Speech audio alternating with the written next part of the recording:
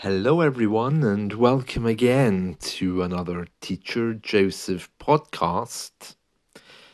Some people ask me if it's possible to do shadowing to music.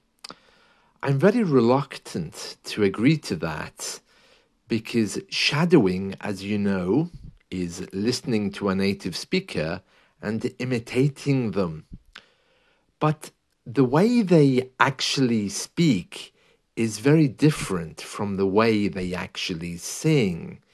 Because when a singer sings, he tends to hold the notes longer than a speaker does. If you try to shadow with that, you would end up sounding a little bit strange because you'd be holding your words too much. Anyway, shadowing is really only to practice the sounds of speaking.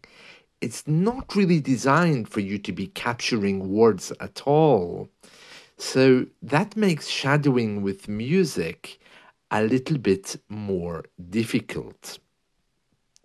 However, if you do want to try it, it would be better to find music with a message, such as folk music, or music which perhaps has a lot of emphasis on the lyrics without too many beats. So I'm not referring to Iron Maiden here, but one person you could shadow with who has some nice ballads is perhaps Cat Stevens. He was a singer in the 1960s and 70s. He's still around today, although he's a very colourful character. His personality, his voice has changed a lot since the early days. But the music of Cat Stevens is very nice, melodic, and slow. He's very easy to understand. And I'm thinking about a few of the songs that I remember. One is called Father and Son. It's a lovely song to study. The lyrics are very nice, it's lovely and slow, and it sounds like he's speaking the song. He's not someone that holds a note particularly long, which means Cat Stevens would be perfect for shadowing.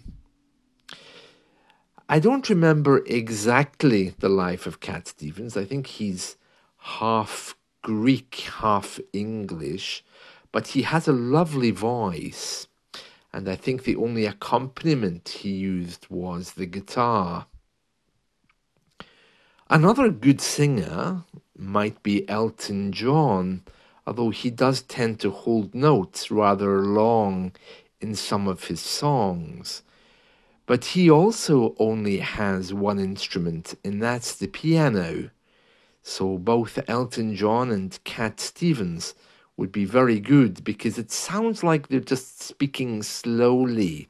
It doesn't sound like they're having songs. Although, of course, there are fast and slow songs as well. So folk music generally would be very good. And if you prefer a female voice, you perhaps could try Mary Hopkin.